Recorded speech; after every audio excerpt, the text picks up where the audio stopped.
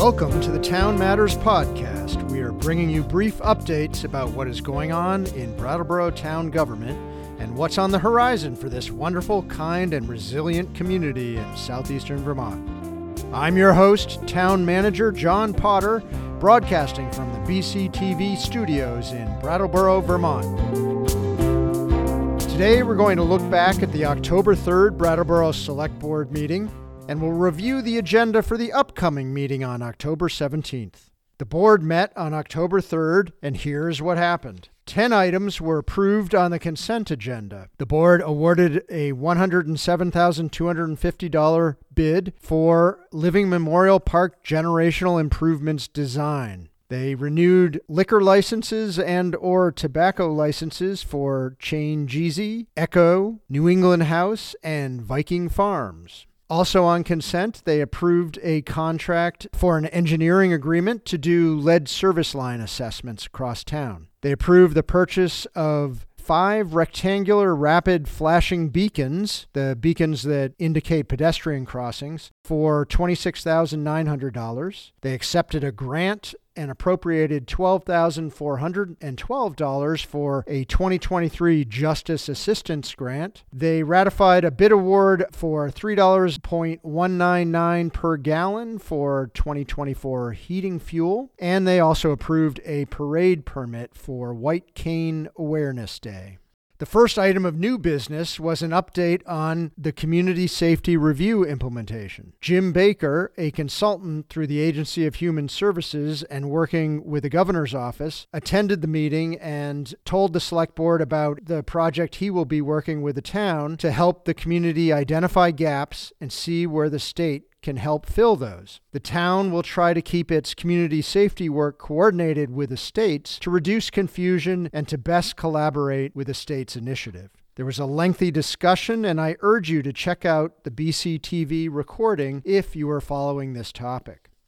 Next on the agenda, Communications Coordinator Seth Thomas gave the board a presentation on the new town website. He discussed the changeover to the .gov domain, the update to staff email addresses associated with that. He described the work that was done with focus groups to build the new town website and address its content. And he also described the alert features, the accessibility, and the analytics that will come along with this new site, which will be released on November 8th.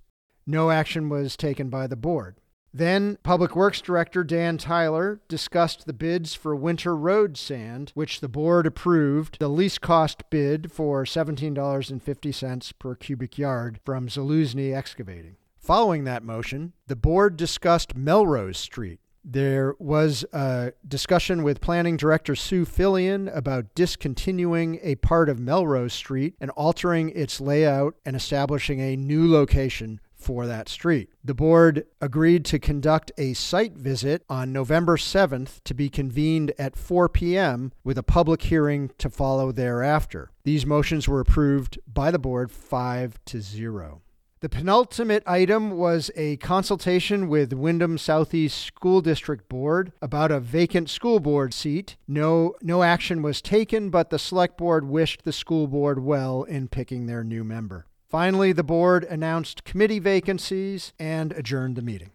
The next select board meeting is on Tuesday, October 17th at 6:15 p.m. at the select board meeting room at 230 Main Street. This agenda will be finalized and warned on Friday, but the draft agenda has 3 items on a consent: authorizing application for a municipal planning grant consortium for a cultural plan, also a contract for water tank engineering services, and also an item to authorize free parking for holidays. On new business, there are 6 items for the October 17th meeting. First off, the Charter Review Commission will be joining the board to discuss the work that commission is doing on revisiting the town's charter. Second item is a quarterly financial report from Finance Director Kim Frost, and that will cover the first quarter of fiscal year 24 from July through September. Next, Assistant Fire Chief Chuck Keir will be joining Fire Chief Len Howard for the fire department's monthly report, including an EMS update. The fourth item of new business will be discussion of a process for developing the town's legislative agenda for the upcoming session. Next, the board will look at giving staff initial feedback on the fiscal year 25 general fund budget and also on ARPA. Finally, the board will make committee appointments, and that is what is happening on October 17th. Got a few announcements today. There are several openings for town committees, and anyone interested in serving their community should check the town website or reach out to Jessica Stickler at the town manager's office, jstickler@brattleboro.gov.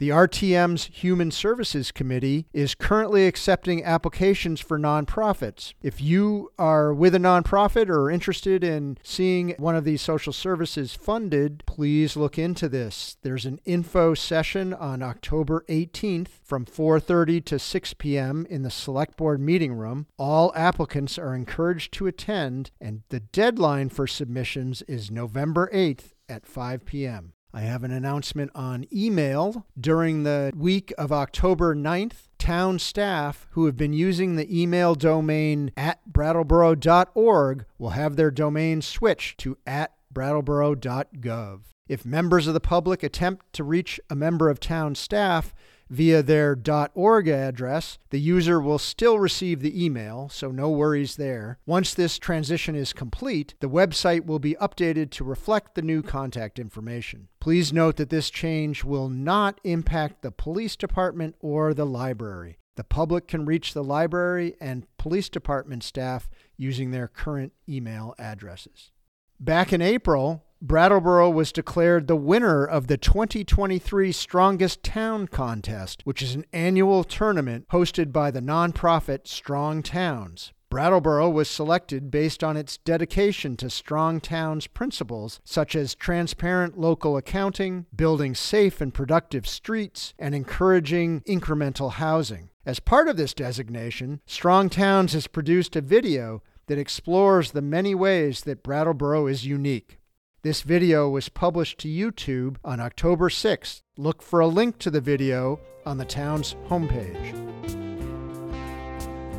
Well, that wraps up our update for today. This podcast is trying to communicate in a different format about what is going on in town government in Brattleboro. Please let us know at townmatters@brattleboro.org if you have any suggestions on what we could be doing better. Thanks for listening, and we'll see you again soon.